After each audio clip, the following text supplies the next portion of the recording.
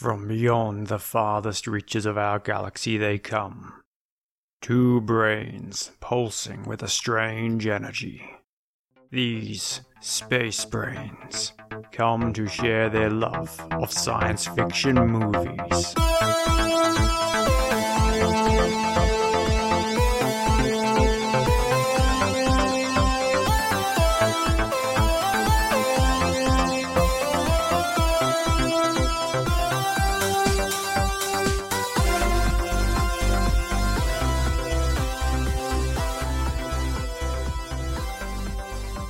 Hi, and welcome to Space Brains, the show where we watch sci-fi movies and then talk about what was good and what was great.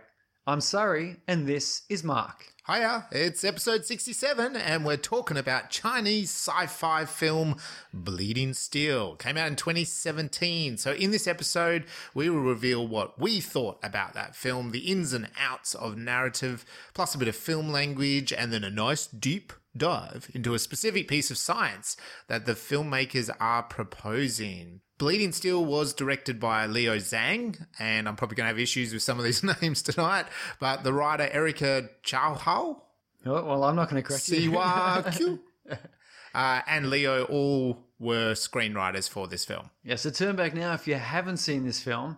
Go and watch it because this is your spoiler warning. Warning. And then come back and listen to us because we're going to go right through this We're thing. just going into all of it. Cheap artificial blood, something like that. Well, your blood is made of steel, isn't it? Your heart is made of steel. Steel heart. Steel heart. We'll go Copyright through that name. Is there a film made out there called Steel Heart? That's our next episode. Bleeding Steel is a pretty good name for a book. It is. So Bleeding Steel is about a cop, Jackie Chan, who must protect a scientist's genetic material from an arms dealer. But when he learns the code is inside his deceased but now regenerative daughter, it becomes very personal, sorry. It becomes personal. No. And that's what we expect from a Jackie Chan movie, don't we? We expect it to be personal. Well, I think just about any of these sort of films has to be personal. Well, it does. That's They the always golden are. rule of writing, right? The interesting thing is how do you come up with a fresh take on it? And I did like this one. He's got to rescue this guy who's been kidnapped and held against his will by the arms dealer. Yep. While simultaneously his daughter is dying in the hospital. And then it's later on we discover that his daughter survived. Yeah. Well, was saved. Brought back to life, resurrected. By the doctor. Whatever. But the point is, yeah, it's personal thing where he hasn't revealed himself to his daughter in order to keep her safe, but then now it's, the movie progresses. So I think it was a good way of doing that personal. It's a good fork in the road straight away, isn't it, for a character? Like, what shows you who this character is. Oh, it's good, yeah. And is that your number one takeaway already? We're already done? Or have you got a number one takeaway from Bleeding Steel? My number one takeaway is that if you are a cybernetic super soldier with regenerating blood, you also somehow get a flying fortress. Yeah. Why not? It was not explained where that came from. No explanations. Why he was the only one with this like not Death Star, like a Star Destroyer style flying. Yeah. Very cool, and I very much liked it. And it makes for a good ending. It could easily have been something far more mundane, but I think where's the fun in that? I think they took that science element and then just ran with it in a whole other angle for that Death Destroyer plane thing, whatever it was. They could have just used like a big flying cargo plane. Yeah. Because the whole point is it's hard to know where this Andre soldier fellow is. Yeah. And so, that's because he keeps flying around the place all the time. That's right. They could have just done it. Oh, it's just a standard cargo plane that he just flies around that he knows from his military buddies. But no, But this far was more interesting to make it a flying fortress Yeah. filled with bad guys. And scientists and the whole array, right? Like it was. Oh, cool. the whole empire was there. It was. I suppose in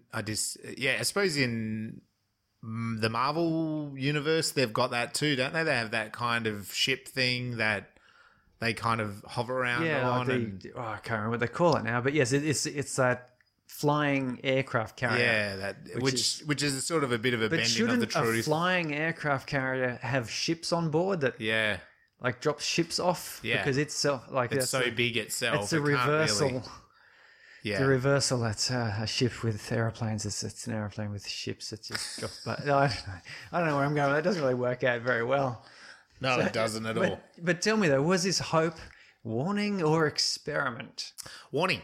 So I reckon it's a cautionary tale. Basically, science, because in this story, the doctor, he does save his daughter with his, a scientific breakthrough, but he's also, of course, kind of been creating that science for, the military and selling that on to the arms dealer with the bad guy, right? Like he's made the bad guy the bad guy. It's one of those examples of the scientist making Frankenstein or, actually making the bad guy. You mean the sequel to Frankenstein where the monster's name is Frankenstein? Yeah, well, Frankenstein... That movie's been made so that we're allowed to refer to the monster as Frankenstein. So if anyone tries to correct you, say, no, I'm talking about the sequel. Talking about the sequel here. No, well, I've read the book, and the thing is, Frankenstein's actually not a bad guy. He wants to help people. He wants to help people. He just doesn't know how to help people. Where do I put the cereal? But the thing is, in this, it is that same thing, like science going too far. And of course, we have this, there is this really cheap excuse, isn't it, in a lot of sci-fi films that, hey, it's for the military or it's for the arms dealers. And then, I think the scientists never start off in a bad foot, do they? But it's just that who's paying for this? It's a bit like the arts. No one's going to fund you. But it's same for the scientists. No one funds you until there's like a real need for it. Just wait until you discover who's funding us. Yeah, I know. You'll really... Suddenly, episode 72, we really changed tax, and this podcast becomes about something totally different. Yeah, that's when we broadcast the mind control ray. That's right. So just... make you all come to the film festival. Which is confusing because being a podcast, who knows when they actually listen to it in their own time frame. But anyway, it'll be there subliminally. But I think definitely a cautionary tale, the fact that the wrong people want these technologies. And even, the bad guy then is hunting them to get to her because that's going to regenerate him now because he got burnt early in the film and was deformed and stuck in his huge air carrier in the sky.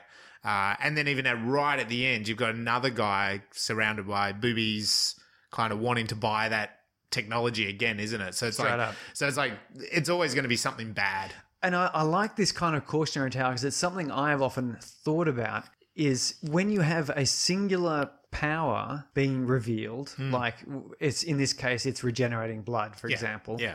Then when it's so singular like this, like it's not widespread and it's so far advanced, it's invariably going to cause massive conflict. Yeah. And I've thought about these things. You take the hypothetical, your magic genie pops out and gives you the power to heal anything with a touch. Yep.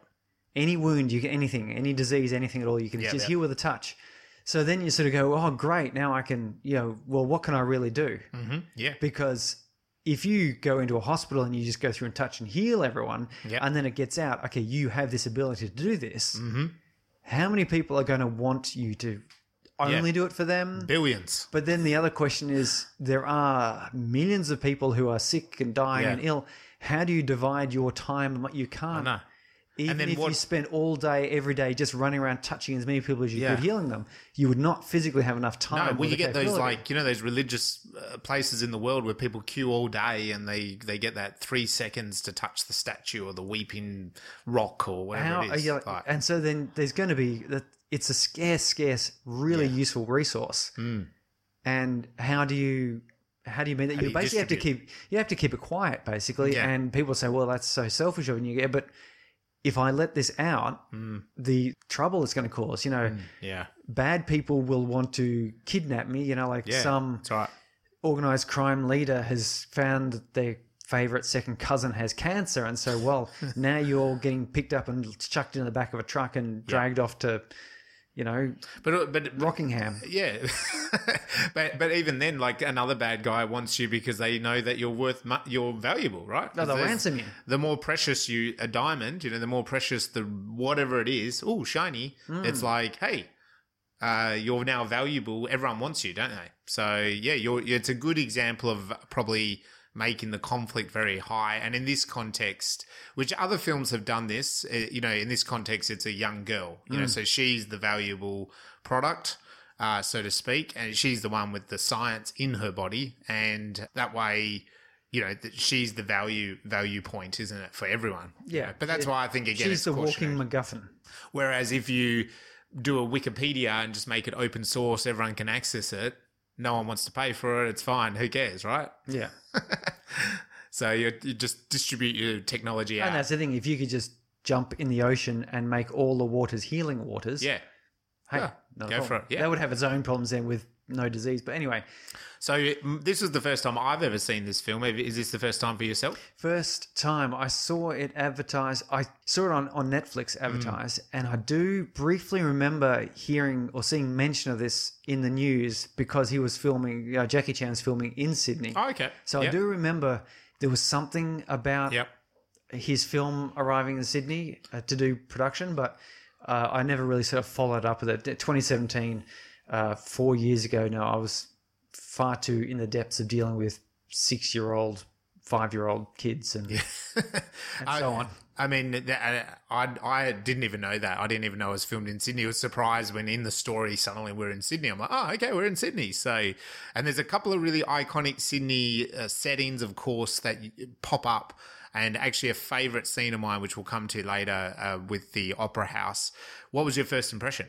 My first impression was it felt very Jackie Chan. Yep. It had a very good that sense of his style. Like Yeah. there was There's a bit of humour bit of humor in there, and a little bit in the intensity. yeah, and the sort of unusual combat choreography, Yeah. and it was a good sort of fun movie to watch that wasn't, as his films do, didn't take itself too seriously. Yeah, which I quite like And at again, times. it just asks you, says, look, just go with us. Yeah. Okay, there's this dude here. He looks like a, Marilyn Manson lookalike Matrix with- crossover, 90s crossover.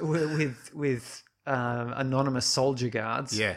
Just deal with it. Just do it, yeah. Yeah. I suppose that's the thing, isn't it? You just reminded me of the spaceship in the sky. Like, there's no explanation that the guards, they had those, like, really powerful guns as well, didn't Yeah, they? sort And of. the suits they wore, it was kind of like bullets didn't penetrate them at all, and so you just had to go with the flow of it. So Surrey's making a really good point there. Sit down to watch this movie, grab yourself some popcorn or whatever you like to eat, and just sort of go for the ride. Yeah. Jackie Chan always does do some stunts that are unbelievable, and even the fighting scenes themselves are quite... They're OTT, but in a good way, I find. Like, I still remember seeing Rumble in the Bronx was the first film I'd ever seen of Jackie Chan, which I know is the first venture over to Hollywood. And it's just like those outrageous stunts that he does in the fight scenes are kind of... It's a spectacle. It's like going to the circus or something, isn't it? It's something OTT, and it's great. It's good fun. Okay, so, well, that's what you found was really good, but what was your favourite scene? Oh, well, the Opera House. Okay, so the Opera House to me... my favourite scene. Yeah. Well, for one reason, okay, so it's a classic Jackie Chan, and I thought this, I'm like, oh my God, is he going to have a fight? Once they were in Sydney, I'm like, is he going to have a fight on top of the Harbour Bridge, right? Because you can go up on the Harbour Bridge. It's a tourism thing. And I think you can also go up on the Opera House. I don't know, but these days they're doing a lot of those like bridge climbs and building climbs, and it's a good tourist activity if you enjoy heights. Yeah, I've done it. It's Now, the reason why this is really good, this scene for me ticks a lot of boxes is it is really reminded me a lot of a Hitchcock film, and the filmmakers have gone to that effort to me. They've played off the Hitchcock idea of like showing you heights in a really interesting way. The second thing is, hey, why don't we have a fight on top of the Opera House? Awesome. Love it, right? Like, why not take it to that extremity? And then the third thing is, I don't really have a problem with heights. It's not something for me. My wife, even when we've watched movies, she didn't watch this with me, this one, but even when we watch some movies and they're on top of a building or something, she might go, like a physical reaction. And normally I'm like, it doesn't really do it to me. I remember going to, the 3D Omni kind of, one of those, what they call OmniMax screens, and it goes, down on a roller coaster, and you feel that a bit. So I'm not that desensitized, but normally in film, it's not a big thing. However, the way they shot this really got me kind of like my heart jumping a little bit. It got me feeling like I was above the Opera House, and I was on the side of the Opera House. So it was a massive kudos to Leo Zhang. I felt that he really took me to that moment. And again, it's a popcorn moment. Like, it's not like it's this, dramatic moment. It's a really high octane, heart pumping scene. And it ticked the box for me, because normally that doesn't get me. That normally doesn't get me. And whereas that scene got me. And it's a great fight as well between him and the I think she's just called the Woman in Black. Yeah, she's never named. She's not named. Australian actress Tess Corbett. I called her Trinity on steroids. She's like that. My notes. She's totally like that, right? And she's played by an Australian actress, Tess Corbett, who's been in a whole bunch of stuff. She was in Alien, the Alien Covenant, the one that was shot in Sydney. yeah. So she's in that. And she's in a big Hemsworth movie coming out in 2021. But she's got a pretty big career here in Australia, Home and Away and all that sort of stuff. That's our benchmark, as always. But she's a real working actor in the film and TV world. So, but I loved that scene. That scene really hooked me. And no, it's not at all sci-fi, but it got me. So it was my favourite scene. It was a beautiful scene. I loved it too, because of all those things you said, and the fact that it's just nice that they're in that little narrow bit. That little narrow bit, yeah. As we see the harbour bridge behind them a little bit, the slipping and sliding on the tiles. They just did a lot of jump cuts above. They must have got a couple of drones up there, I'd say. Drones make a lot of this filming very different. You can go right above people to the side. You can get in, and even possibly to reduce the time stunt men are even up there or whatever, or women, you can pop up a couple of drones. Pretty inexpensive, on a big film like this. You don't need the same clearance as you do with a helicopter. No, that's right. And you can kind of alleviate and change angles really quickly. So drones are changing a lot of those kind of shots, as people have noticed. So is this film a science fiction film? Sorry. It sure is. Why? Why is it? What makes it a science fiction film? The reason is because, apart from that Death Star in the sky. well, we have the basic story, if we're going to break it right down, is the fact that this officer's daughter has something that someone else wants. Yeah. Now, you could have That could be not sci-fi. It could have been a diamond. Yep. Or a piece of paper. Or a special watch or something. Or a special watch. But the problem is this was integrated into it. Like, it was it's in her blood. It was inseparable. That's a good point, yeah. And as a result, she was the key, as well as the plot point. She was, like I said, a walking MacGuffin. She was needed by the bad guys, and the good guys wanted to keep her. Yeah. And there was no way that you could separate her specialness from her, which means that scientific explanation of it being in her blood with the memories in the blood, that in itself basically means that, if you took the science fiction out of this film, you wouldn't be able to tell the same story, because you'd have to come up with additional reasons as to why they didn't just, take the watch off her or photograph the special tattoo she has or whatever other sort of thing they could have done. Yeah, like why would the bad guys want her? You can understand her father's quest to sort of be in the background. Like, let's say she just had amnesia, so she had forgotten about him, which is also happens in this story. Yeah. But let's just say that was the point, and then he's just overwatching her from a distance. Why would anyone want her in that way, in that bad way? What's her resource? In a lethal way too. Yeah. Because it's not as if she owes some money. Yep. Well, so they're going to kidnap her and hold her for ransom. Yeah, that's right. Or make her work off her debt in a sweatshop or something. Like Fighting Pit, I expect, would be the better way of doing it. If it's a Jackie Chan movie, yeah. But no, you're right. Like, in this one, it's like, I'm going to suck the blood out of you. I'm going to take every last drop, because I'm going to reinvent myself so I'm healthy again. And then I'm going to make a super squadron army behind me. And haven't we all wanted at some stage to exchange our blood with a beautiful Chinese girl's blood? Yes, of course. I've gone through a few small Chinese girls myself. Oh, have you? Yeah, their bloodless corpses are strewn. Oh, that's why your skin looks so good these days. It's got that glow. It's got that real glow to it. A uni student glow. Yeah. Okay. So with that, then, what was the science part, the sci-fi bit that you really liked?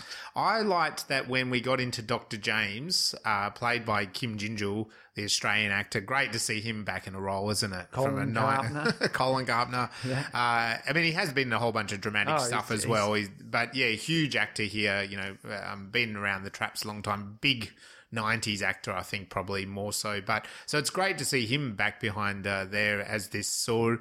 I mean, it was funny, wasn't it? Because he wasn't a evil scientist, so to speak, and yet, yeah, and he doesn't play a massive role. So it was a bit of a weird role in a way. I found that character a little bit odd, and then he obviously saves the daughter, but as a last ditch effort to kind of put his work out to the world as well. Yeah, he's trying to save his... A little bit of vanity, and it's not like he's just trying to save her. I was just going to say, for listeners who aren't Australian or maybe not old enough Australian, Kim Gyngell, he sort of came up through the ranks with Eric Bana. Yeah. So we know Eric Bana from here in Australia from Chopper, but also the first Hulk movie, if you remember that, and from Black Hawk Down, and a couple of those other films, The Time Traveler's Wife, and so on. A couple of films we need to do, probably. So Kim Gyngell and Eric Bana, they were in the same pool of actors doing some comedy skit shows and a number of other sort of smaller Australian productions at the time. Eric obviously went over to Hollywood, and Kim, he stayed true blue Aussie. Yes, he Thank did. you. Or he probably Didn't went to New branch off Zealand. too He much. probably went to New Zealand. Yeah, Probably. but we won't go to New Zealand. But anyway, sorry, I deviate from the whole point of the question, which is the science element, is this idea that they did dive into showing us the animals that regenerate. So he like cuts up a starfish and he pulls the tails off some lizards, and they sort of digitally put them back. And I just liked that they based his science and they were making it a very visceral or visual way of showing what he meant, like how his science worked. Because I think sometimes it's a real layman's way of describing this science. You know what I mean? Yeah. Like, oh, I'm going to inject you this blood and your skin will regenerate. And you think, where does that come? Oh, starfish. Yeah. Starfish. They regenerate. Look at this They lizard. regrow.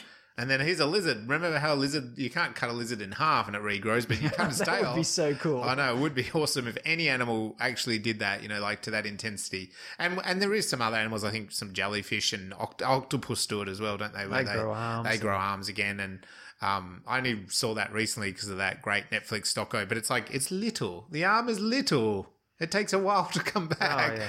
You know, like in the movies and stuff, they've always like made, the arm just comes back. But it, which Jackie Chan does. Yes. At the end of this film, it just, here's an arm, right? But like in reality, no, it's like a little stump for a while and starts coming back, which makes so much more sense. But I liked that science was explained that way.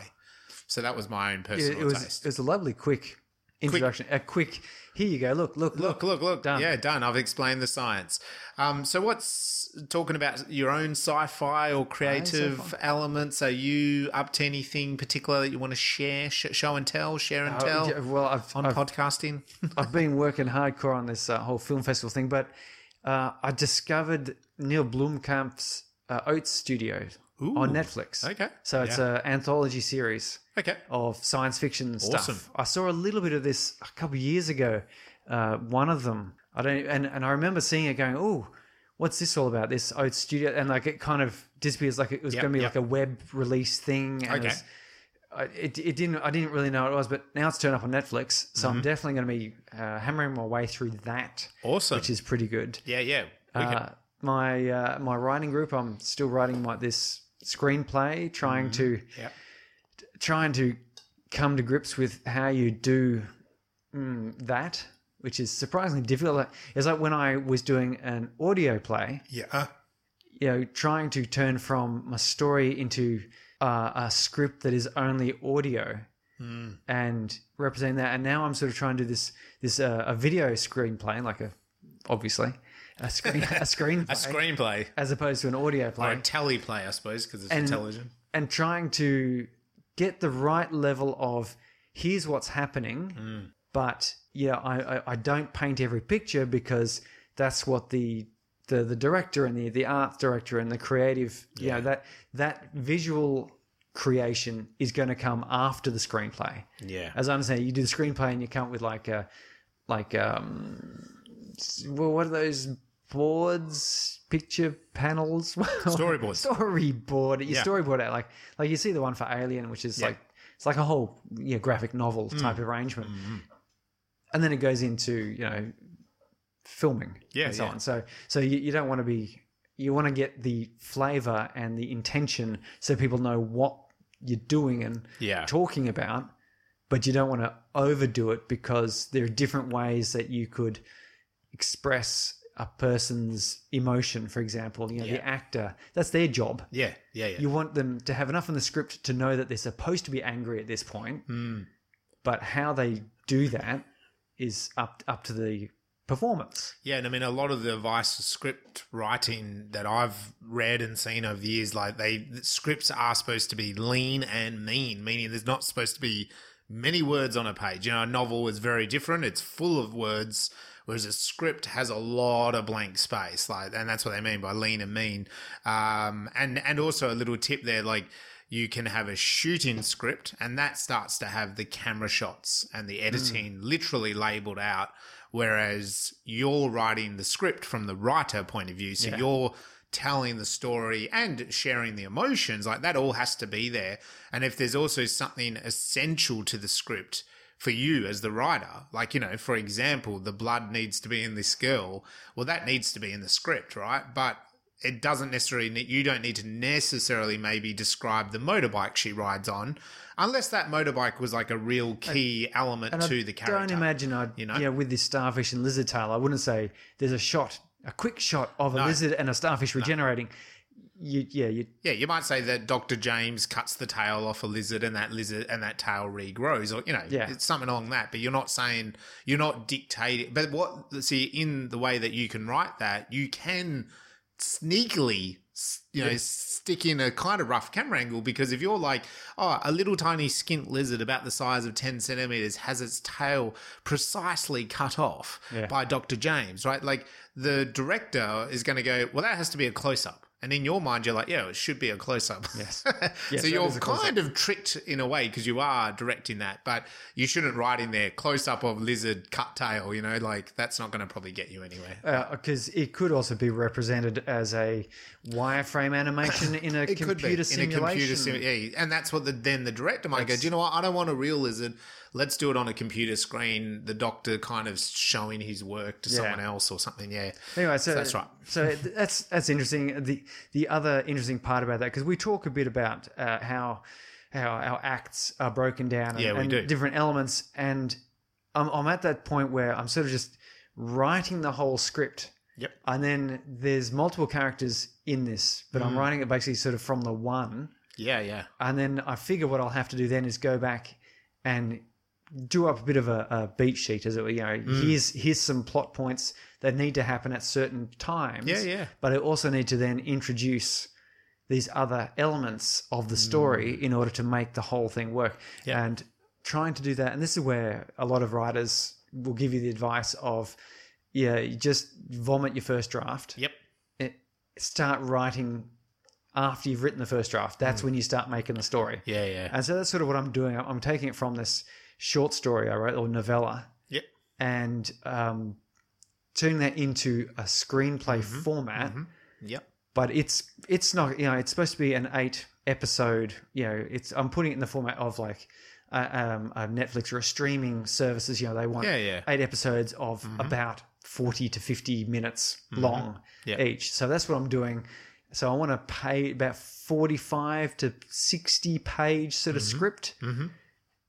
But it's got to have the highs and lows, and the pilot has to be enough to act as the inciting incident for the whole show, so you know what the other 7 episodes are going to be doing, roughly speaking. So that is going to come next. I'm just doing that initial, get it all out. Splurge it out. And then break it down, and then make sure the interactions of the characters demonstrate their character traits, for example, because you can't suddenly have someone be hot, headed, tempered in the 3rd episode, just suddenly out of nowhere. Up until then, they just seem to be quite normal. But then suddenly they have this big temper tantrum. Suddenly they've got an anger problem. Where'd that come from? So I've got to make sure that there's some little hint. Okay, they've got this problem. They've got this problem. They've got this strength in little bits there, so that later on they'll come into play. So exciting. It's an interesting process, and I'm enjoying it. So I'll just finish on that with. It's funny, isn't it? Because you do take someone like Blake Schneider, who's sort of really big on don't write anything until you beat it all out. But then there's other writers that are like, other real writers that have written stuff themselves and, published authors. I'm trying to think. There's one of those really big ones, whether it's Dean Koontz or Michael Connolly. I'm trying to think. There's one, and you might know actually, sorry, or if you're out there and you're listening and you're going, it's this guy. He is notorious for actually writing the main character's whole life, which is a big no-no. Isn't that and Archer? That's Archer, is it? Yeah, it's one of them. Right? I think, he writes. He writes like literally like they were Everything. born, and he writes the whole thing, right? And the story I was told by someone else who's about writing was like he writes the whole person's life, the whole thing, and it's thousands, right? Thousands of pages or something, right? Or thousands of words, right? Beyond what the book's going to be. And then he goes, when he finishes that process, then he goes, when they're 32, that happens. That's the start of the book. Yes. And and then he takes that chunk and morphs that and massages that into a book. But I've heard so many other people go, no, don't do that process. You want to beat it out or you want to do this. So, it'd be interesting if you're out there listening and you're a writer yourself. Well, get in touch with us. What is the best way to do it? Because I think both have merits. I am a big fan as well. Like when drafting stuff, spew everything out. But with my scripts, I've tried to stick with the idea of beating stuff out. Well, first. in this case, the novella I did write from a formed story, a plot, I should say. Yeah. So I created the characters based on what I needed to have happen. Yeah. So I needed a certain climax to have happen, which meant that character A needed to be, aggressive and narcissistic. Character B had to be, a little bit withdrawn but creepy. And then so let's now put that at the start and make sure that I use that there. And then I need to have this incident where they're out of their normal world. And so I definitely put that down and you sort of built a recipe and broke it into the rough sort of proportions it needed to be. Yeah. And then of course I fleshed it in from there. Yeah. But because I'm writing a screenplay, it falls to a different word count.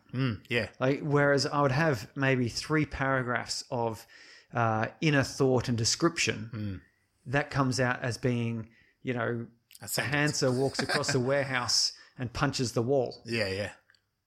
But of course the whole heap of stuff in a written, novel, a whole heap of thought has happened and they've noticed that and there's remembering this and they're doing that and then they, at the end of it, punch the wall. Whereas in a screenplay, the actor's job there is to show a bit of conflict on their face and wrestle with something. Why does he punch the wall? And the director needs to sort of show the camera angles, a bit of a Dutch close up, from a high angle or something, and all that sort of thing.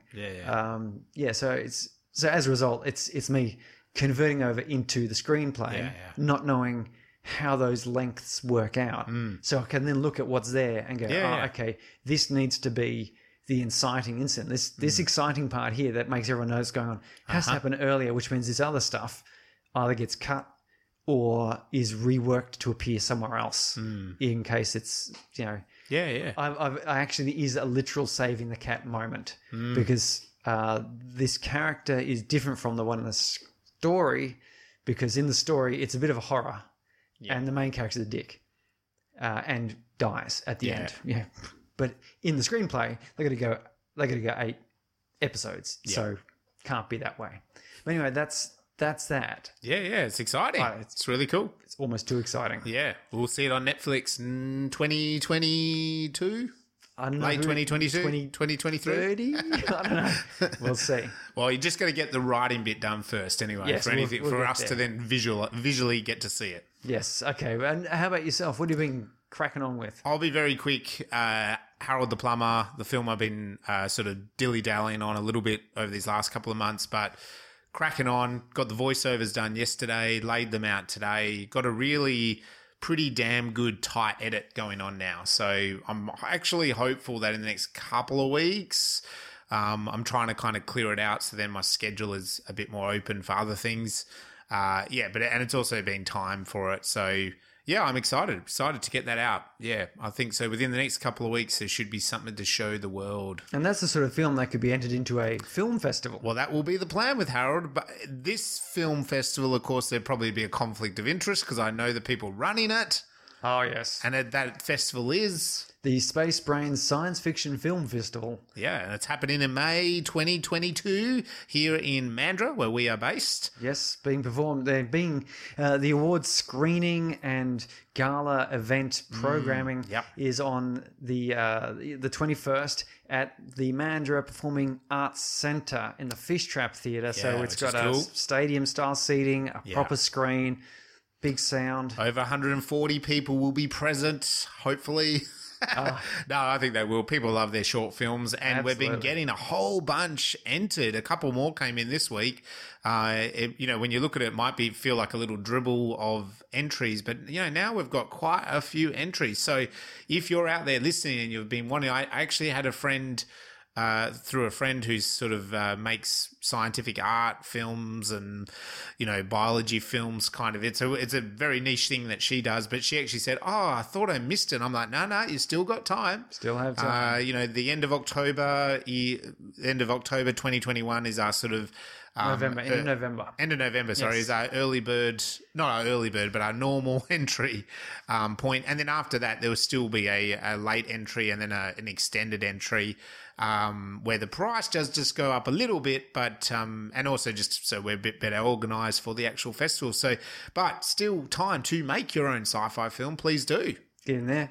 Get on Film Freeway to enter, or head to spacebrains.com.au, and that will, you can follow the links pretty easily. So let's get into the film. Talking about the plot.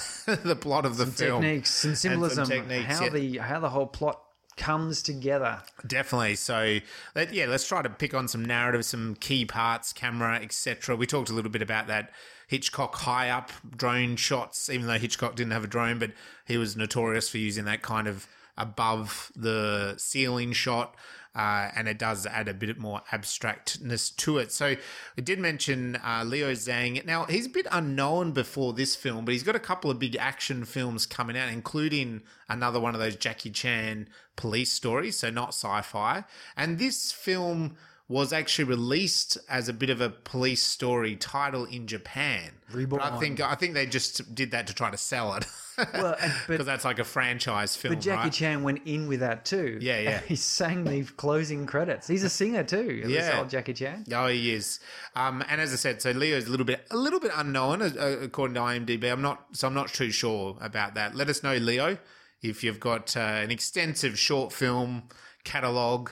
Maybe you can send it us. Well, maybe there's more feature films in China that we've just not come across because it doesn't go on IMDb. That's right. So Leo did team up with Erica and Siwa, I think. Siwei. Cool. Yeah.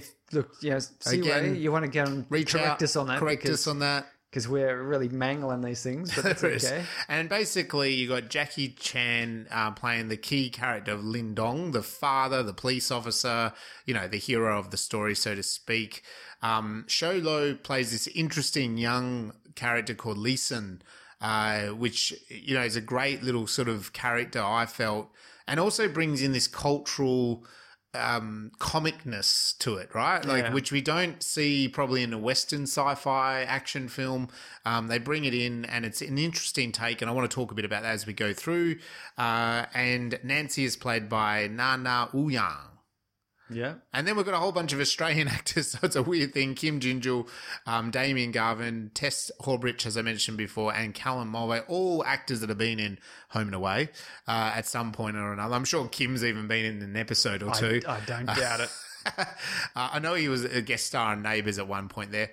And it was filmed in Sydney and Beijing. Now, interesting enough, had a had a budget of 65 mil and it made 48 mil. So not quite making its money back, unfortunately, even though the Chinese press called this film a money grab film.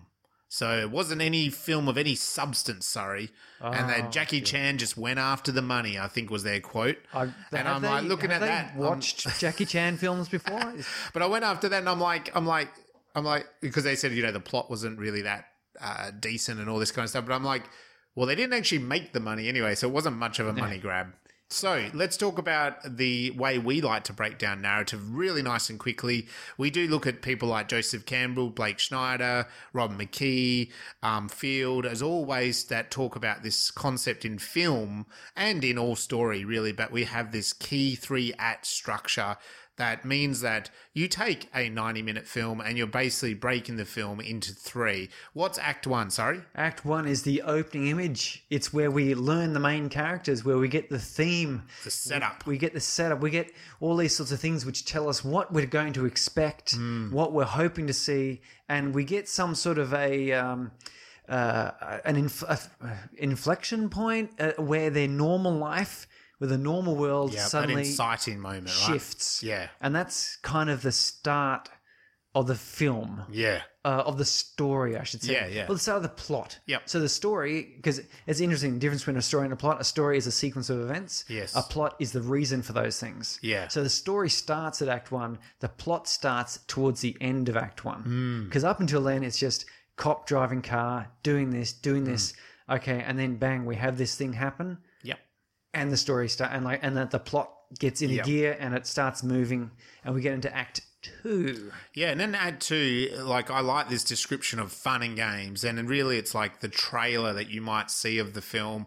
It's the fun part of the film. Even if it's the most serious, dramatic film ever born, it is still the fun part of that drama setup. The promise of the premise. Promise of the premise. So what was that inciting moment? We're now kind of having a character make a decision that takes us into Act 2. And then in Act 2, hey, they're doing that decision. They're enacting out their consequences of what they decided, and that could be positive, could be negative, but either way, it is the playing out, and it gets us to basically the middle of the story, where there's going to be another junction where they kind of have to maybe make a big decision, or the decisions they've been making leads to this massive consequence. So kind of can be a bit of a win for the character, or it can be even more of a loss. I like to think of it as a learning experience, because if you're looking at the journey of the characters, it's often the case that, the first act, it launches them into this new life, new world, new situation. Yep.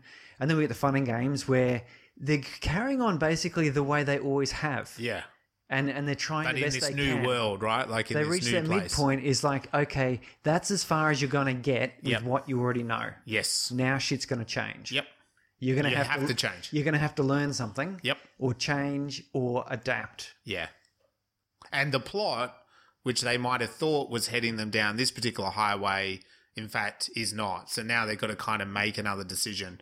And in doing that, there's some terminology, like if it's a film where bad guys are closing in, like this film, bad guys are literally closing in. Yes. So the kind of things that they've been doing, sort of winning it, so to speak, fighting on top of the opera house is winning before the midpoint. But then after that, the bad guys are closing in so much that they're taking people away, or they're killing people, or, the bomb that you thought the police officer didn't, stopped them detonating. In fact, there was another bomb on a different bus.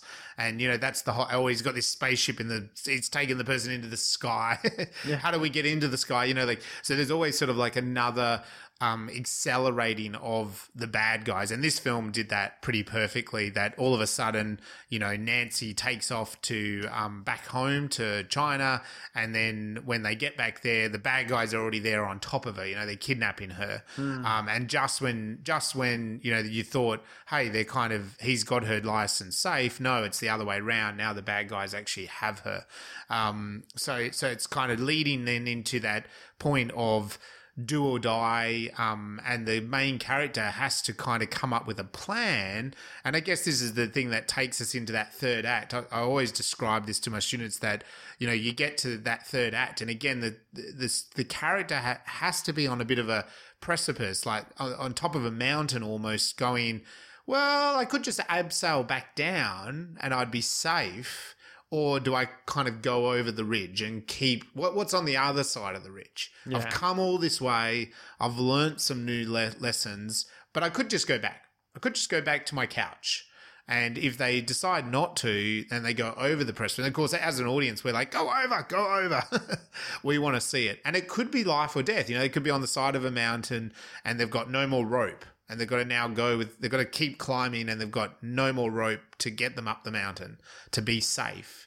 You know, and sometimes that's the thing. The stakes now are so high, it's life or death, or it's not only life or death. It's like if they go forward, there's no guarantee of coming back. You know, like in The Matrix. They always have to make that choice. We're going to go in The Matrix. We've talked about it. Going to go save Morpheus. I'm not the one.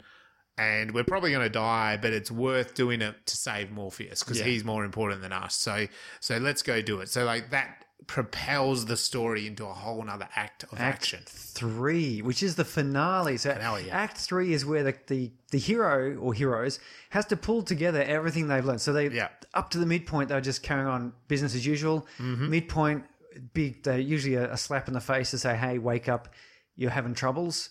And that's proven all the way down to the end of Act 2 where they've struggled. Whatever. Act 3 is where they pull their shit together and they go, hey, you know what, I think I've figured something out. Yep. They gather their resources. Usually they're new resources they've gotten. You know, Neo asks for guns, lots of guns, and he's all fully trained up and he's, you know, gets going. And so they have the little plan and they get fired off and they head off and they get some initial victory, but then there's always like a reversal or something which sort of says, you haven't quite finished growing yet. You're not quite there. Not quite there. You're like, so you fall back a little bit. And then there's that, here's the true inspiration. Here's the real grit needed. Here's the heroic part. Or here's the lesson of the story, the theme being solved. The riddle of the first act is now being worked out. And there's victory. And it doesn't always have to be victory because sometimes we're talking about horror films in particular. It's almost a reverse situation where they have to have like something really horrible happen to them. Yeah. But there's always a turning point there where, we killed Freddie Mercury. And then, because that's a horror film all of itself. No, we killed Freddie Krueger. I nearly said Mercury again, goodness me. But then, you know, the final scene where the car drives off and it's got his jumper pattern on it and the mum gets pulled through the door. Yep. Like, but this is not that sort of movie. No. This is the one where the final thing happens and it's a final good victory. Yeah. And then we get some sort of display to show the final image, which is some sort of happily ever after, right? we saw the opening. That's how everything started. How does it all end? Yeah. How does it compare? Yes. And often they're very similar in the way they compare. You know, they'll show people alone and lonesome all by themselves, and then at the end they'll be sitting down in front of the couch, picking up the ready meal, and you're thinking, oh, they're all by themselves again. The camera pulls back. No, they're good buddies. They're surrounded by people. The dog that they finally befriended through the thing is next to him and puts his head on the lap. Yeah. And he sighs happily. You know, that's right. So they're bookends, but they're sort of opposite. Just sometimes they can even be almost the same scene, can't they? You know, like we're like word for word, action for action, but then they're opposites because of that lesson that the character has learned. Oh, how nice. Nice one. So let's get stuck into Bleeding Steel. So the opening of this film, we have Jackie Chan on his own, Li Dong, and he's like racing to... he's racing somewhere. I think then we're getting these like split shots, these split cuts, aren't we, to the hospital. And there's sort of like emergency work happening on this little girl. Phone call. And he's rushing and there's a phone call. He kind of gets stuck in traffic. And he then races through a car park to kind of, you know, obviously get away from the traffic. And he rocks up at the hospital. Yeah, he's at the hospital. So here we've been introduced to this main character, fellow, and he's got some problems. Yep. So we've been told what his problems are through this really fast... It's extremely fast opening. A couple of minutes it comes in and he's like, so we already know that he's a police officer of some sort. Yep. There is an arms dealer who has someone hostage and then his daughter is at the same time dying of like leukemia and she's in a coma. And let's add on to this, right? Because we're not far enough in yet. He promised to be there for her birthday. Yeah. But at this exact same moment, the arms dealer is moving the scientist. Yeah. Or the scientist is escaping or something terrible is happening. And so we have this... He's right out the front of the hospital. It's all of his problems are all bundled into one. Yeah. And then he makes his choice, and this It's a leads sad us. choice in a way, I reckon. And Jackie has a little tear in his does. eye there. Yeah, so we get to that's the opening image, I think. Yeah. We've been introduced to the main character, his problems, and we can see what sort of person he is because he's really sad that he has to leave his daughter, but there's this other person's life at stake. And that would be a tough choice. So it's a really, so it explains who he is, isn't it? As a cop, he puts his protection of society over his personal problems. Personal grief, really, because he's basically been told his daughter's on the way out, but this other guy's not dead yet. So then we flash to this Dr. James, Kim Jin-joo, and he's like injecting himself. He's all sweaty. He seems to be in this like shitty place, apartment, whatever. And then and then the police start moving in, Jackie Chan and his clan, and they're kind of like rushing in, and he actually like sits back in his chair and vomits some foam out, good old foam. Well, because he injects himself very graphically. He does, yeah. Which is often in movies they'll do a close up of the needle going into them, because there are plenty of movies where people inject themselves with something to help them, but it's kind of just a by the by. Yeah, it's almost off screen maybe. Yeah. But this was one of those ones where the needle pierces the skin, very deliberately injecting this a big needle, green goop into him. Yeah, and I did miss that. He's kind of got this big machine, glowing green syringes, blood. Oh yeah, like it's a very high. It looks like a high tech. It looks special. Yeah, so we do get that this is something possibly bad. Yeah, because it's undeniably a reference to drug taking. Yeah. Isn't it? Yeah. The whole thing looks like he could be on drugs. Personal harm. Yeah. He's doing, because you don't show that syringe going in like that. Like if someone had diabetes and I've seen his movies where they got diabetes and they have to shoot themselves up. It's just, that's one of those ones that's sort of by the by that they finally get the syringe and they sort of jab in their arm. Yeah. There's not this big dramatic, here's it, needle pushes down on the skin and it goes boonk in, and then the slow injection of a large amount of something horrible. But again, this is all the setup, what we we're talking about before, and it's all happening really fast in this film. Like it's cut, like it's real jump cuts. Because with that, this unit of police are, and we do have one wide shot of, these kind of suburban homes in China. But with that, we're in on Dr. James's place. There are a massive squadron of cops. They all got the cop things, and Jackie Chan's leading them with another woman, Like a 10-year-old girl.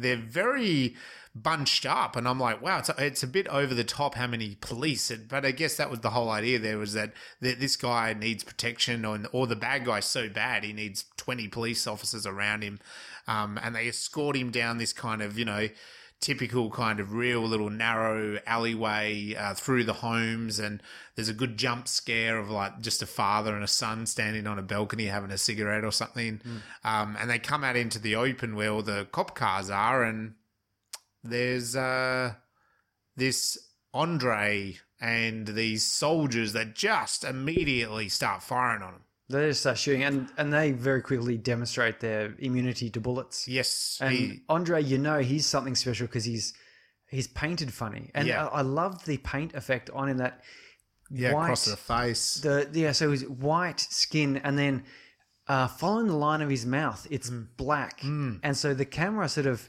almost doesn't pick it up a bit, and it looks like his top of his head is almost disembodied. Yes, it does. And you get this really jarring effect of someone that doesn't look right. Yes. And the whole time he's walking along, he's big and tall, and he's wearing like a big coat, and he looks very cyberpunky sort of fellow. But that makeup effect I thought was particularly effective in that it looked quite simple.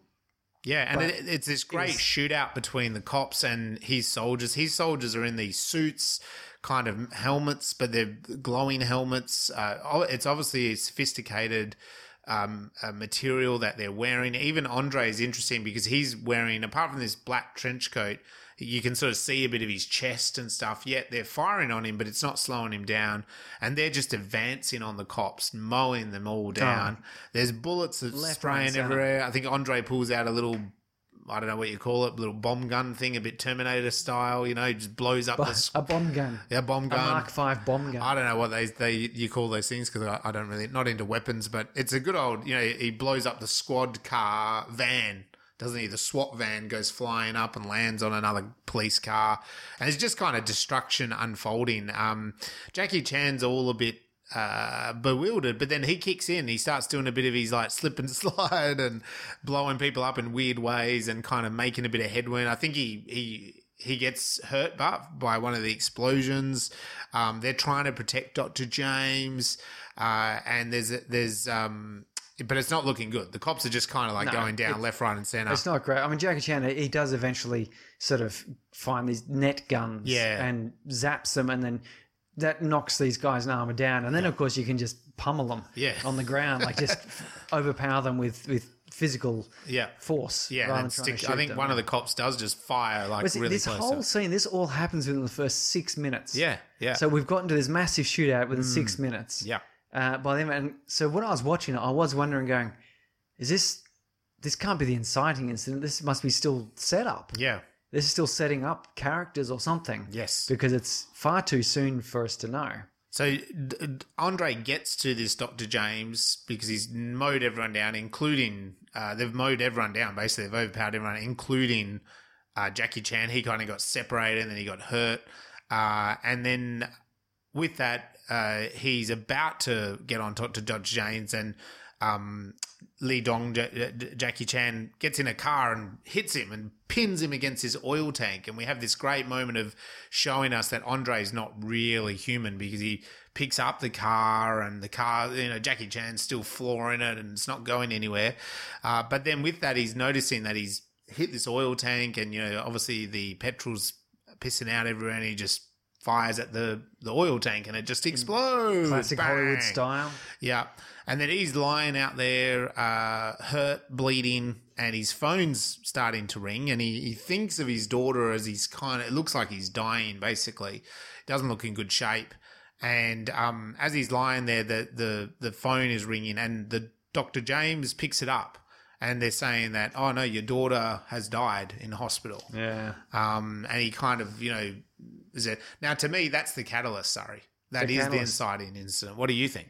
Yeah, well, I was thinking this is definitely introducing the debate. Yeah. Which is because at that point, it looks like he's just going, I'm done. Yeah, it does. And he gets this phone call. Gigi has died, or Cece or Nancy. Nancy, yeah. Has died. Yeah. And that's where he can go, okay, I'm done. Yeah, I managed to save that guy, but my daughter's dead. I'm basically a wreck. Yeah. Does he give up? And I would say, so I sort of thinking this is where he's choosing to go into Act 2. Yeah. Where he's going, no, you know what? I'm gonna see this through.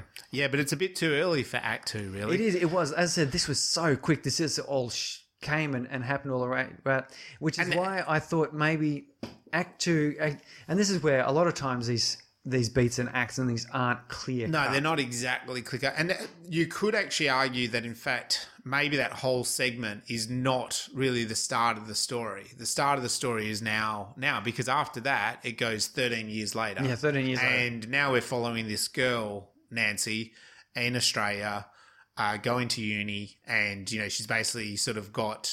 Oh, no, sorry, I'm jumping ahead. But we've got this sort of now this intriguing... person of this author who's talking about a bleeding steel heart. Yeah. And he's Rick Rogers. Rick Rogers. Rick Rogers. It's also extremely Australian. Rick Rogers. So it should be Duncan. Duncan Rogers. Duncan Rogers. Another great Aussie actor, that guy. He's been in a whole bunch of stuff. You could, before we just get into what that is, what happens there, it's like you could say actually that's the start of the film. Like technically that's the start of the plot. Like that was a pre-fight that these guys all had But, these writers here decided to put that in at the start. It does make it a very high-octane start that kind of sucks you in. It is more common in this sort of spy action thriller. The thing of the classic case of James Bond, it always starts in media res. There's probably about a 5-minute chase fight. Yeah, yeah. Something exciting happens. Yeah. And then it cuts and then to it's the title case. credits. Yeah. And then James Bond is arriving at HQ or a hotel or whatever it is where he gets his briefing or some sort of information. And so the whole start bit, you wouldn't even have to. You don't have to watch it. It's not part of the film. No. And likewise, this you kind of didn't really have to see that, except it introduced the characters a bit and stuff. But it's.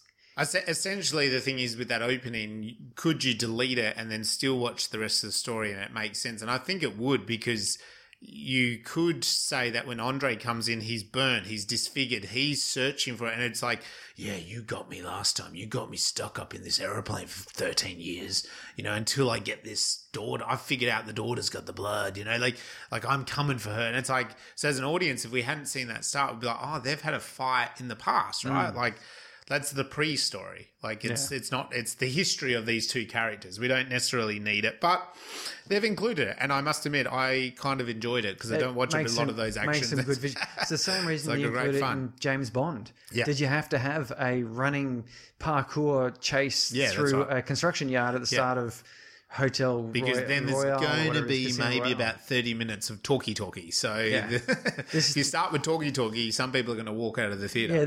Yeah, and likewise, if this started off with in Sydney with the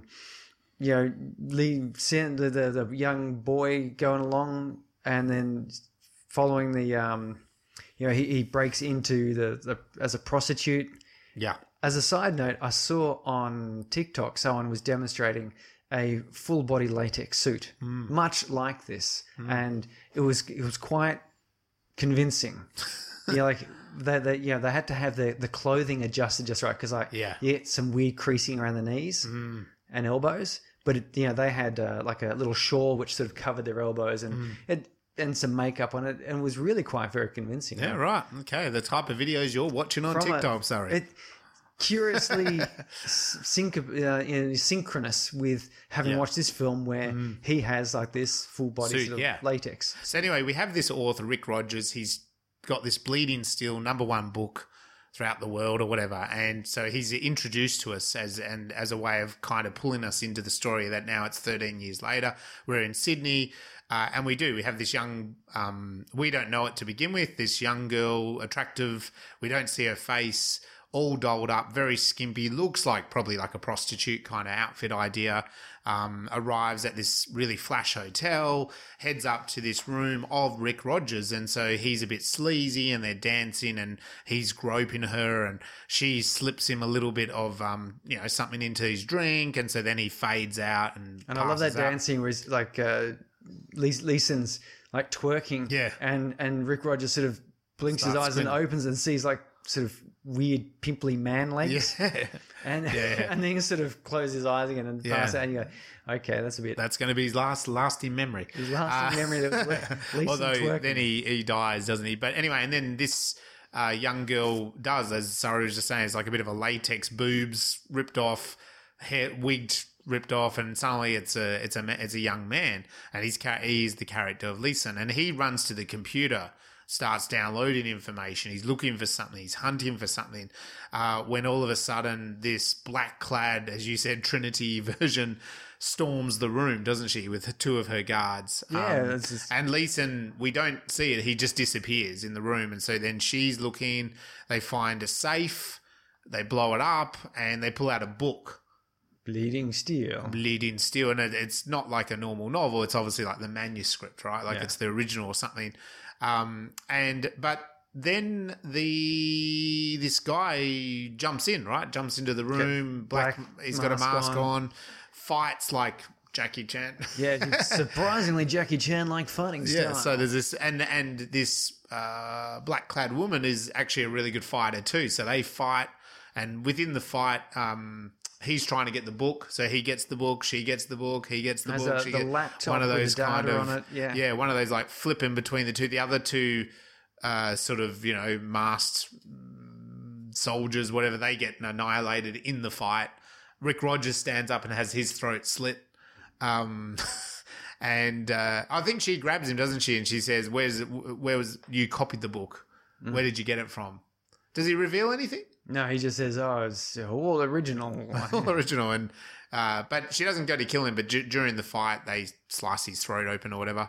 And the masked man escapes upwards out of the building. Yes, and Leeson, of course, jumped and ran and escaped as well. As the police kind of come in. So they all escape the hotel. Closing in, yeah. So this is kind of where, the I put that whole Rick Rogers thing down as a bit of the fun and games. It's kind of because it was like, here's your wind up, and now we're going to have people running around doing stuff. Is that Batman? I put in my notes. Is that Batman? Yeah. Well, it was funny, wasn't it? Because the woman in black as well, she jumps out of that building a couple of stories up, lands on top of a roof of a car, crushes it in, and there's like a couple making out inside the car and runs off, into the wilderness sort of thing, so to speak, doesn't she? Yeah, and it's a good little bit. We, first of all, we get to see Nancy come in then. This is then when and she's Nancy coming enters. in like cafeteria. Yeah. A totally un-Australian cafeteria, but that's the way university cafeterias look in everyone's mind. No one would believe a real cafeteria. So, and The Aussie cafeteria, mate. The Aussie cafeteria. yeah, and of course Lisa, Shrimps on the barbie. shrimps, Kangaroo steaks. kangaroo steaks. Here's a can of VB, a tinny. Get a tinny up, yeah. At uni, it's just, the food is, he was serving spaghetti. It's too fancy for uni food. Fancy, We have fancy 2-minute noodles around this place, Yeah. Anyway, I digress. So, Nancy enters. To me, the B story, the way they said it is that Leeson is, like, attracted to Nancy. You know, like, that's what they set it up as. So it's a nice, like, play off that, even though it's not the actual context of it. But it's a nice well, one. at this stage, I didn't know that Nancy was Nancy. No, we didn't was know just- that. it It's was just that he's a young girl, Chinese He's girl. a young girl, and Leeson's gone, uh-oh, and is following after her. Yeah. And she gets into an altercation wherein Jackie Chan, who is serving at the cafeteria, sort of steps in and helps, but also Leeson also steps in and helps. Yeah. And then, she nicks off and runs for it. And we do get introduced to the Andre back up in his flying fortress, which is great. So this is more of that fun and game section here, where we're seeing a bit of spy games. They're trying to track down Leeson, so they're looking. They go, oh, the costume was bought online, and so we get one of those things where Leeson's downloading information and finds a reference to Nancy's library card or something funny, and then the woman in black is moving in on the apartment, and you get the cut back and forth, so you get that. She's about to bust in on Leeson, and Leeson's quickly trying to do stuff. And you even looks in a TV monitor, and she's at the door. Yeah. Knock, knock, knock. Knock, knock, knock. Opens up. There's a pizza guy. And it's that the woman in black bursts into some fake room, which has the costume laid out on it and a little card Smiley that says, face. yeah, Hello or something. tricked you, thank you, Yeah. whatever. Yeah, so I think this is all that sort of fun and games, that the spy story type of stuff, and you get that Nancy scene where they're both trying to protect her, which is kind of that brings that. Okay, now that you've got the main characters have all met, and you can see that they have noticed each other. Yes. Yeah, Jackie Chan's gone. Who's this kid jumping in to Yeah. save Nancy and so on? And then that leads to she's visiting because she's having these vivid dreams, nightmares, that she visits this. It's really odd, but she visits this kind of witch doctor in downtown Sydney, and of course because it's in this downtown gritty graffiti-filled building, graffiti. Much graffiti that you didn't know where to look. That's probably an art gallery. It probably is an art gallery in Sydney, or some sort of open art display. But, they made it, this is like a grittyville. There's some dodgy characters around. There's some dodgy young men. There's drug addicts, this And kind I want of to thing. ask a question, because I probably might sound a bit naive. Is it really true these movies seem to portray whenever a woman is walking around, there's always some group of men hell bent on rape and murder. There is. There always is. Is that? I can't believe that's really true. I think you'd have to ask some women. Sorry. I think it probably happens sometimes, Yeah. but probably not whole teams. It's probably one or two dodgy guys on the wrong end of a bender. But these movies always sort of have there was 5 or 6 guys who were just kind of hanging around, Look, talking, and then they suddenly go, "Hey," they all look at each other and go, don't they? "Hey, let's go rape this woman." I'm in some rape, and I feel a bit rapey. that's right. And they do. I shouldn't actually laugh because I think the thing is, it does actually happen. So I think there's some sort of truth to it. I think you'd have to absolutely. You'd have to ask some young women. It's not the case, but the way movies portray it is always. I can't imagine it ever working out in this fashion where there's just literally a bunch of guys just standing around talking, ready to rape. And then I think it's more. There's probably more build up and circumstance, and it takes a bit of revving. The guys got to rev themselves up a bit first, before they just launch in a full on attack mode. Rapey attack mode. And they're in this type of story, because it's not as serious as maybe another film that delves a bit deeper into that, but into sexual assault and stuff. But in these type of films, the women quite often will defend themselves. They'll kick someone in the balls or whatever. And then the other men, someone cops the but then it's always then the other men are like, "Oh, that's it. We're going to kill her now." It's like you're kind of like, oh, so she stood up for herself, and then now you're really going to absolutely kill her. Tell you the truth, I would expect the more reality if she went whacked that guy in the balls. I reckon the other guys would stand around and laugh at him. Yeah, that's right. That's what I think. Because there'd be a bit more of they were always like, "Get her." Kill her! And then anyway, and that's what happens. We're doing parkour down the steps. They do a whole thing, and she chases. End up on this rooftop. She runs upstairs. You're always like, "Oh, don't go up." Yeah, where's that going to take you? There's no women. Don't run upwards upstairs. Here's a safety announcement for you, right? But anyway, so she goes up, and she ends up on this rooftop. There's even more dodgy men that just want to join in again. Yeah, I know. It's an old-fashioned gang rape, is it? Sweet. I'm in, and there's barbecuing going on, and all sorts of stuff. And this is where culturally, and it's throughout this film, and I love watching these other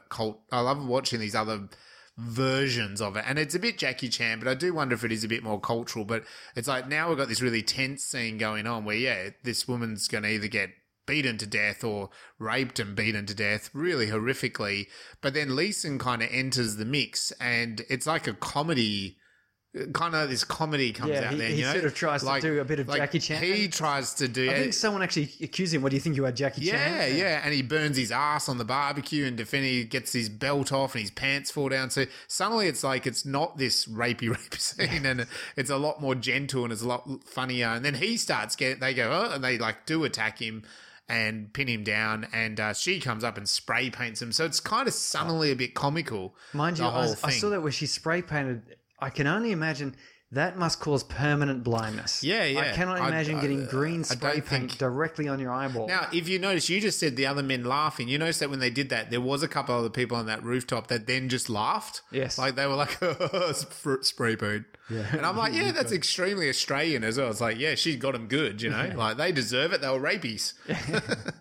they were in for some rapey rape. They would have raped me later today. And now they're totally blind, which is kind of, bit of their upcomings, I suppose. That's right. So anyway, she's we kind of jumped over it, but the witch doctor did say go to see Constantino, even though I don't think he's called that in this, but go see the magician at the opera house, and she takes off, leaving Leeson sort of left on the side of the road. And this is where we find this is actually the source of the Bleeding Steel books. Yeah. It's the fact that the short dude would go up and did he have a name in the character? Or he was just like the small assistant? Yeah. Yeah, and he'd just go up into the control room and start recording the sessions. Yeah. And then they'd sell this onwards. It's not explicitly shown, but you get that, you figure that out. It's pretty good, that nice little subtlety there. I think so too. And I love the idea. You go see Constantino or Constantine or whatever it is, and he's a stage magician. Yeah. At the opera house. And he's like Chris Angel or something. He's the head hypnosis guy in Australia that you might have some time with him. Anyway, when she arrives there, Leeson's actually on the other side, and so he gets her into the opera house. And she does get on stage with Constantino. But with that, the woman in black attacks, murders Constantino. Oh, yes. But he says it's his time. It's his time, you know. Yeah. And but then Jackie Chan jumps in, starts doing his Jackie Chan stuff with the curtains and rods and all that sort of stuff. A great running battle through the opera house. Yeah, and Leeson helps, and I think that's when Jackie Chan's like, "Oh, I know he's trying to help," and he kind of removes her from the rooms, from the woman, and gets her out gets her safely out and gets her onto a boat. And then that's where we have this great scene that I talked about before, up on the opera house, my favourite scene of the film. We're up high, it's very dangerous. Jackie Chan has to kind of like slide down the opera house, of course, as you'd expect.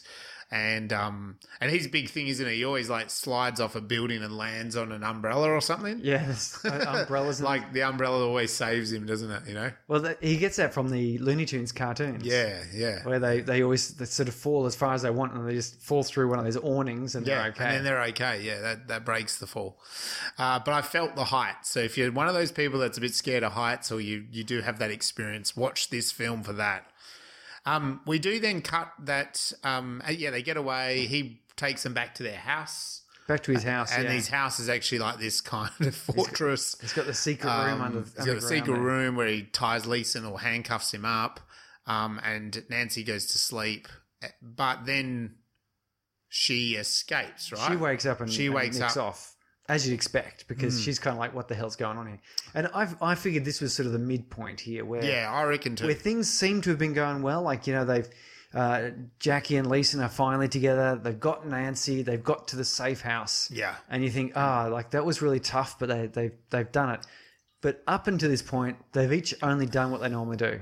So Nancy has only ever kind of just befuddled her way along like a student. Leeson is just kind of, she doesn't really realise the truth of. No, and Leeson's done what he's done, and Jackie Chan's not even done what he's done. So they've just kind of gotten this far. So far, so good. But then Nancy, of course, runs away because she's not too keen on hanging around with a couple of weirdos. As far as she can, a couple of crazy people who are involved with bad people. Yep.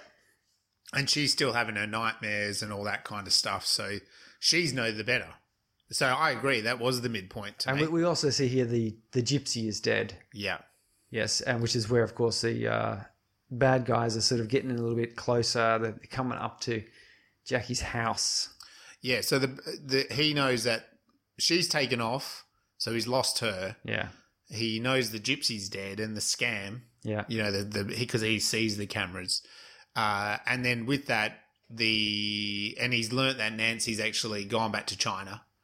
So she's totally fled. Yeah. And then the bad guys are coming up on his house. So he packs up, runs out the chimney. Yes. His secret door out of the chimney or whatever, and walks down the street and blows the house to smithereens. With Leeson in the basement. And takes off back to China. So he's kind of, you're right, like that whole thing before that is a midpoint, because now it's like, he's got to like go back home to follow Nancy. He can't rely, because his old pattern was he was anonymous in the background, just keeping an eye on Nancy. And that led him all the way up to this point. Yeah. But it didn't save her. Didn't save her. So and she's off on her own. It's got to change. He's got to change it up. Something's got to change. So when she, then back in China, she goes to Dr. James's house and discovers that Jackie Chan is her father. That's when she realizes, I am your father. Your father. She realizes all that, and she's got the key to the vault, which has got information. And with that, then of course the bad guys rock up. As we said, this moment in the film is there's more and more. The bad guys are winning. They're getting on top of the good guys, right? And so Jackie Chan's gone back home. He's got the help of his little assistant, sets him up. He heads to try to find Nancy, and with that, she's been kidnapped. Got this car chase. He's got the big car chase, and that's the thing. He can't win that car chase, and in fact, he doesn't. So Leeson pops in again and helps him. Scooter, yes. Yeah, with the scooter on the road. Again, it's a bit comical. That comedy is like... Yeah, it's like suddenly like it's pouring all this stuff on the road that then these people are going to die, but there's a bit of comedy involved. So again, it's like culturally there's something a bit different there. And I think this is that sort of moment where we have that death of hope sort of think thing, so, yeah. Where they catch up with the cars, they find out they caught the wrong car. Caught the wrong car, yeah. So the bad guys still have Nancy. So they're taken to the vault. they do. They go to the vault and they're like, the bad guys will go to the vault, don't they? So they set it up. They do a setup. Yeah, I love this little sting because they get her down there and then into this vault and they open up the vault to get out the heart or whatever it is. Yeah. And then gas flows in. But it's not a heart either. It's a camera. Oh, no, sorry. Yes, it's a camera they get. Yeah, and then it's a trick, and then they do the gas. Yeah. Yeah, then they gas them and they go, we know their weakness of their armor, of course, it's not gas proof. Yes. Yeah, it's bulletproof, but not gas proof. But not gas proof. And then they look at the camera themselves. Yes. And the footage is the scientist doing his thing, right? His research, yeah. Yeah, and shows that he's what does it show in that video? That it shows the starfish and the gecko. Yeah, and that's stuff, right. That's right. It's showing that. Yeah, that's right. And it shows that he injected himself with the blood. Yeah. Yeah, so it's kind of my understanding. This was just sort of one part of the 2-part key. So this, in conjunction with her blood, with the memories in it, yeah, would restore the research basically. Yeah, so I think they kind of figure out that Andre, the bad guy, would need her blood, and that's why he wants Nancy. Yes, and Nancy will be alive and well. They won't kill Nancy, and so because he needs her blood, so she's safe. Even though she's with the bad guy, she's safe. And then they could give them the camera as a bit of a swap as a possible thing. And of course, Leeson kind of is scoping out the camera, and you can see that, and it's kind of a little bit suspicious what he's up to. But anyway, there's a good cut there because Jackie Chan's assistant goes, so they'll be expecting them to come back to the airship. Yes. And so we just cut from that. And again, this film's done this a few times, that we're kind of like jumping the story, not telling the audience exactly what's about to happen. And then so we see like the woman march in with her 2 little soldiers, and they march up the ranks to this death ship. And a couple of soldiers give a slightly odd glance. They are, but we're just seeing everything shot from behind. So she's walking, and she gets to a point, and then there is a guy, a scientist, goes, "Hey, you're not," and then they like knock him out or whatever they do, and she turns, and it's the assistant is dressed as the woman in black. Yeah, and so that was a nice little touch, I thought. And I reckon this is the Act 3 plan. Yes, it is. This is their plan. They're attacking the ship. Here's our plan. We've learned something because they got clever. They stopped the previous strategies, and then they went for this spy game sting to capture them and get in on the action. They did. So yeah, it takes us into the finale because that's the thing. They've got this plan. They've got their resources. Let's jump on the ship as the bad guys, see how deep we can get to save Nancy. And nowadays, when I watch films like this in particular, I always see that they go, okay, because they initially start winning, they shoot around a bunch of guys, they get rid of their henchmen, hold some scientists hostage and so forth, and it's like, in my mind, I think, okay, so something's going to fail. Yeah. It has to, because... And what do they get? Doing. Yes, they get this wall, they can't get into Nancy. Yeah. And then, of course, the guy can't open it either. No. So it's just done. And then soldiers just keep flooding in. Yeah. And I love the way Leeson keeps lying on the floor, pretending to be one of the soldiers. Yeah, that's a cool plan. It works perfectly every time. Cause little Trojan horse almost. I think like, how are you supposed to know? There's a whole bunch of these guys lying around. All shot dead. And Andre, meanwhile, with Nancy, is transfusing the blood. So he's taking it out of her. It's got a great machine with a percentage amount. And you see the green and the red colours and the blood being split into 3. Because and he also clearly said to her, because she warned him, she goes, "You're going to have 3 people in your brain." And he's like, "No, I've got a filter." Yeah, got a memory filter somehow. A diffuser in the middle. Don't ask me how. I like that. Cause I'm in a flying fortress and you're asking about how I filter blood. I'm going to filter blood for this, right? So, yeah, there's a typical big battle scene. They can't get the soldiers are just coming in, but and there's a lot of Jackie Chan, great action, fighting, shooting. They all do their thing. But then with that, Andre smashes out and attacks them all. Yes. And he's feeling good again because you could see his skin's coming back to him. And so there's a great fight. It's a pretty cool fight scene, I thought, between one big bad motherfucker and then these three people, 3-on-1. 3-on-1. And one's Jackie Chan, so you'd expect he to have a bit of a, go at her. And Jackie Chan loses his arm in the process, Yeah. which... Well, Andre falls into this big melting heat pot thing, and the thing shuts down. Again, it doesn't really explain what that is. What that is either, but his arm gets ripped off, and in the process, and so then they're going out and they're taking Nancy, and they get to and meanwhile the ship is starting to collapse from all the fighting and gun battle, and so they get to this kind of side, and they're like parachute, and he's like, get her out of here, and. I think he kicks Nancy out, doesn't he? Yeah, he does. Kicks them out so that they're already out there. They've lost Leeson as well, back at the original battle bit when it sort of exploded, and then with that, Andre comes out and attacks Jackie, and they're fighting. And he's losing the battle, and he remembers that. Well, hang on, he injected me with a bit of his blood. Well, yeah, and he's got the hose thingo that he got stabbed with, and he's like, oh, okay. And sure enough, his arm regrows. That's right. So he's sort of been enduring the fighting. He's got some of Andre's blood, and his arm just regrows, and so he can overtake him and battle him and kick him back into the ship just as it explodes. And of course, he jumps out without a parachute. Typical Jackie Chan. And he's flying down to Earth, and the other two are parachuting, and they're like, oh, just lean it this way a little bit. Open a secondary parachute. I'm curious to know that the Mythbusters are going to do this one or something. Like, they not do anything anymore, I guess. But is this even? Would he have fallen so hard and fast that he would just rip through the parachute? Through that parachute, or would he have bounced off it and softened his blow enough to fall into water? Yeah, I don't know. And bingo, we've got this water scene again. Yeah, back to the water. Ever since this discovery where you were talking about water as this crossing over point. Now you see it here. Jackie Chan limp as a frog. Are they limp? Yeah. Okay. A bit limp. A limp frog falls into the water, splash. He goes, and he's sinking. He sinks down unmoving, dead.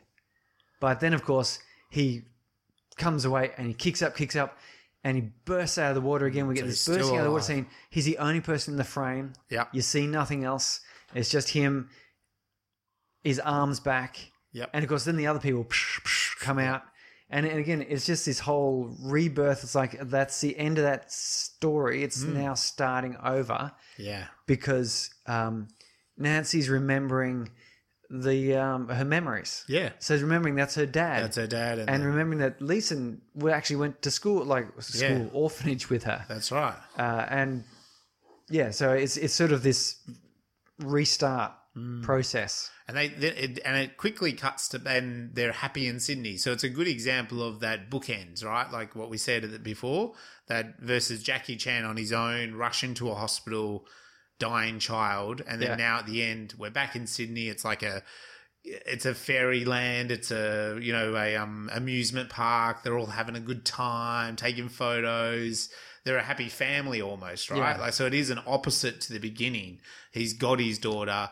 He's got a family scenario. But then with that being this style of sort of thriller, sci-fi, action, Jackie Chan stuff, they're realizing that, well, Leeson was actually a bit of a double agent, I suppose. Yeah, he was the son of the arms dealer. Yeah, and so he was in the orphanage the whole time. He wanted revenge.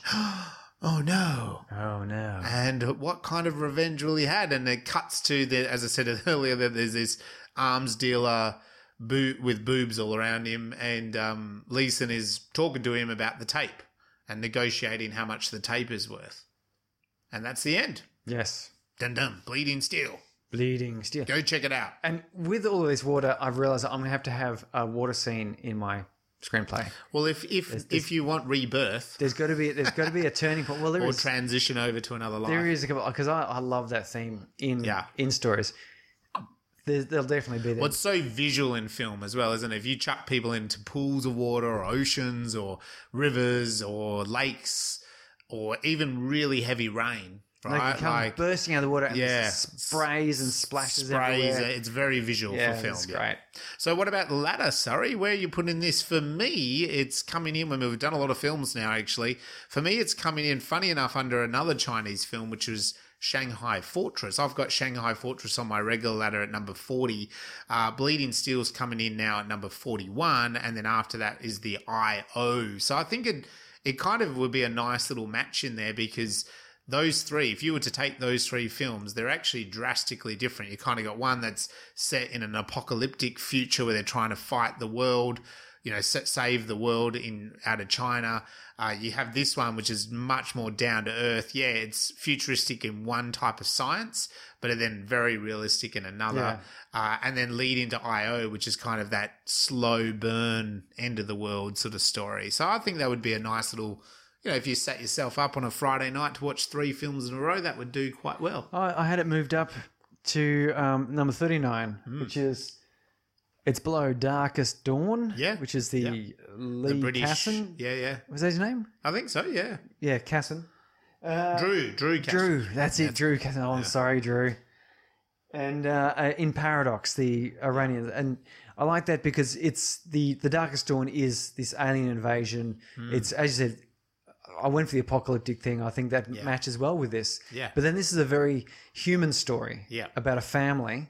And in Paradox, then we go back to that sort of bleak, but it's still got the family element to it. I think the way that we've both put it between, even though they're different films, it's almost like the style of the beat of the story. You know what I mean? Like, you've got one that's an end of the world sort of story, and then you've got this one, which is a high octane, big action, and then one that's just going to be a bit of a slow Yeah, burner, bit of a... Because in Paradox is a bit like that, isn't and it? I.O. is very sort of personally intense. Yeah, that's what I mean, In Paradox is that personal Yeah. intense sort of thing.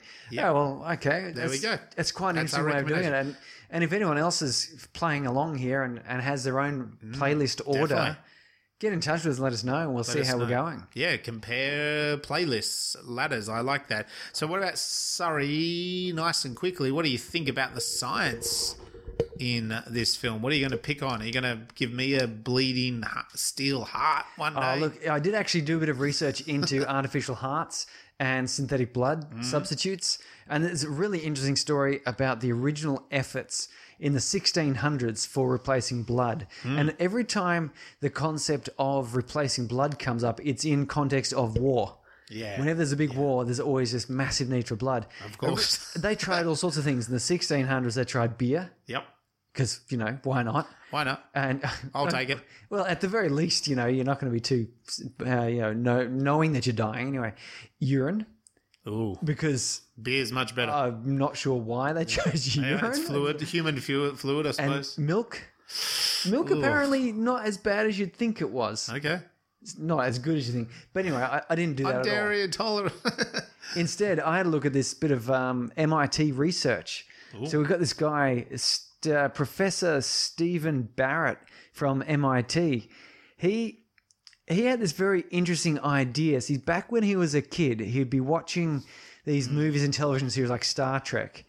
And he remembers looking at the shuttles and loving the way these shuttles would just sort of come down through the atmosphere and land quietly, no big fanfare, no blasting rockets and so forth, which was in stark contrast. Because remember, Star Trek, the original was in the 60s, which means it's right during the space race, the rocket program, the Apollo program, where everyone, Buck Rogers and all of those science fiction people were getting into space by rockets. Yeah. And here's Star Trek, and they're coming through in these quiet, gliding, sort of moving things. And so he said he was fascinated by that anyway. So he's looking more and more into that just on his own. And he's come across this idea of an ionic wind drive. Right. So flight with no moving parts. So the idea of this is, and it's quite simple in concept, as many of these things are. But if you have one wire, which, for example, is a negative charge, right? That means it's giving off electrons. And then you've got another wire that's positive, so it's going to accept electrons. So you're going to get this flow of electrons from one to the other, which means they're going to be hitting, creating charged particles. Like the air is going to get charged. Yep. And it's going to move towards the positive pole. Yeah, right. And it's going to bang into other air along the way, creating wind. Yeah. So if you had enough of these wires with a strong enough current in them, you could get a strong enough breeze over a wing to get lift. Yeah, right. And it would be really very quiet because it'd just be, a puff of air. You don't have any fan blades or any rockets or jets or anything. So he's gone and tried to figure out whether it's even workable. And most people, common conventional thought is no. The amount of power you need, the amount of lift you're going to get, how it works, it's impractical. And he said, well, stuff that. Star Trek can do it. Why can't I? Yeah, let's do it. He did a bit of he says here, back of the envelope equations. And then he said, it could work. And so he did. He made this beautiful model. It took him, about 9 years or so of doing bits and pieces. Finally managed to find a custom-built lithium battery which would fit into the fuselage of the glider. Yeah. And then get the right weight and density and thickness of these wires and so forth. And he and his buddies went into the gym at MIT with the gymnasium. So it's an indoor space without wind and, birds and whatever. 60 meters long. And there's a couple of videos. If you go check out on the MIT.edu site, it's the first ionic wind plane, no moving parts. And there's a lovely little video there where they indeed show it's like a Wright Brothers-esque looking sort of glider flying across the length of the gym under its own propulsion, silently. How cool. And I really love this idea because I remember reading, what book was it? I cannot possibly remember what book it was. At one stage I was reading a great deal of science fiction books. So one of them, anyway. But they had these ionic shuttles. So the shuttle would enter the atmosphere, just basically fall, because that's the easiest way of getting into the atmosphere. But when it hit atmosphere, it had this highly ionized hull because they had, miniature fusion engines, so they could produce a lot of power. And it would just basically use this ion field around the shuttle to blast air in whatever direction they could change the ionization of the hull to produce different air gusts, and they could fly these ships without moving parts down. Yeah, sounds cool. And it's really good. And in that book, they could also get enough charge flying up that they could reach escape velocity. So they basically shoot upwards as fast as they could towards the atmosphere, and they'd run out of atmosphere, so their ion charge wouldn't work. Yeah. But they would have been going fast enough that they go boop out into orbit, and then they just sort of have a couple of maneuvering jets to sort of land themselves back on the jet. Yep. And the reason I thought of this, of course, was because of that flying fortress. The Death Star in the sky. Yeah, that flying fortress idea, it had no wings. No. It had some great big monster jets at the back. It did. For forward propulsion. Yeah. But, something like that, I was thinking, wouldn't it be cool? Yes, and then I had awesome. I had a little remember this ion flight sort of thing, and I went, did anyone make that really real work? Yep. And the answer is yes. 3 years ago, Professor Stephen Barrett from MIT, he did. Be interesting if he's done anything updated since then, I suppose. Because that's the thing. A lot of this science, like you said, it took him 9 years to get to there. So it's like, well, now it's another 3. It'd be interesting if they have made it lighter, flyer, whatever. His idea was that not so much that you can be able to scale this up to passenger jet thing. Yeah, of but course. he's saying for drones. Yeah. If you're doing scientific surveys of places, like drones are really noisy. They sound like a swarm of bees. Yeah, yeah. But if you could, and obviously if you're trying to film wildlife or any other thing, and you've got this angry swarm of bees buzzing around, you can't get good shots. No. Everything runs away from it. That's right. But if you have these nice sort of quiet gliders, could glide around the place. Yeah. And they would have a very low impact. They're not shooting exhaust out into the atmosphere. They're not, lots of noise or light or anything like that. Yep. And they'd be able to do surveys and no doubt though, there's an arms dealer thinking, what it would also do is silently deliver deadly Silent payloads. rockets. And then, of course, this guy would get kidnapped by someone and be forced to create, anyway, A version of it, yes. Of course. Oh, that's excellent. That'd be really cool. And does explain the strange spaceship in this movie. Yes, and I think so. And it's to see this thing flying, and you can't hear it properly in the video, but it looks science fiction. It has no moving parts. It's just this wing, but it's propelling itself. Like it's moving faster than a glider could move on its own. So yeah, cool. That's science. That's like solar panels are science fiction. Yeah, it's the same thing. Well, go check out the videos, folks. You heard it here. Fantastic. MIT.edu. Just do a search for the Ionic Wind aeroplane. Okay, so that brings us to the end of Bleeding Steel, episode 67 for us tonight. If you're playing along at home, our next episode, you can go out, check it out. It's on Netflix at the moment. It's a British sci-fi, and it's called Await Further Instructions. Came out in 2018. I really don't know much about it. Just kind of randomly picked it. Hopefully it's a little brilliant one. If you're out there, wherever you're listening to us, give us a 5-star rating or write a review on wherever you are listening to us, whether that's Apple, Spotify, Anchor FM, or I don't know, wherever you get your podcasts for Space Brains. Why not give us a little tick, thumbs up, stars. Send us a little note to tell us maybe you've got a suggestion, or maybe you think we've completely butchered some symbology or didn't pay much enough attention to something really important in one of the films. Definitely. Let us know. You can find us at spacebrains.com, Twitter, Instagram, TikTok, and Facebook. Just look for Space Brains. And sometimes the newspaper. Sometimes the traditional press is following us. Also, if you're making a sci-fi short film or feature film, think about entering the Space Brains Film Festival. Find that at Film Freeway or again on our website. Hit us up, let us know, interact with us at any point. And await further instructions. I'll see you next time. Bye-bye. Bye.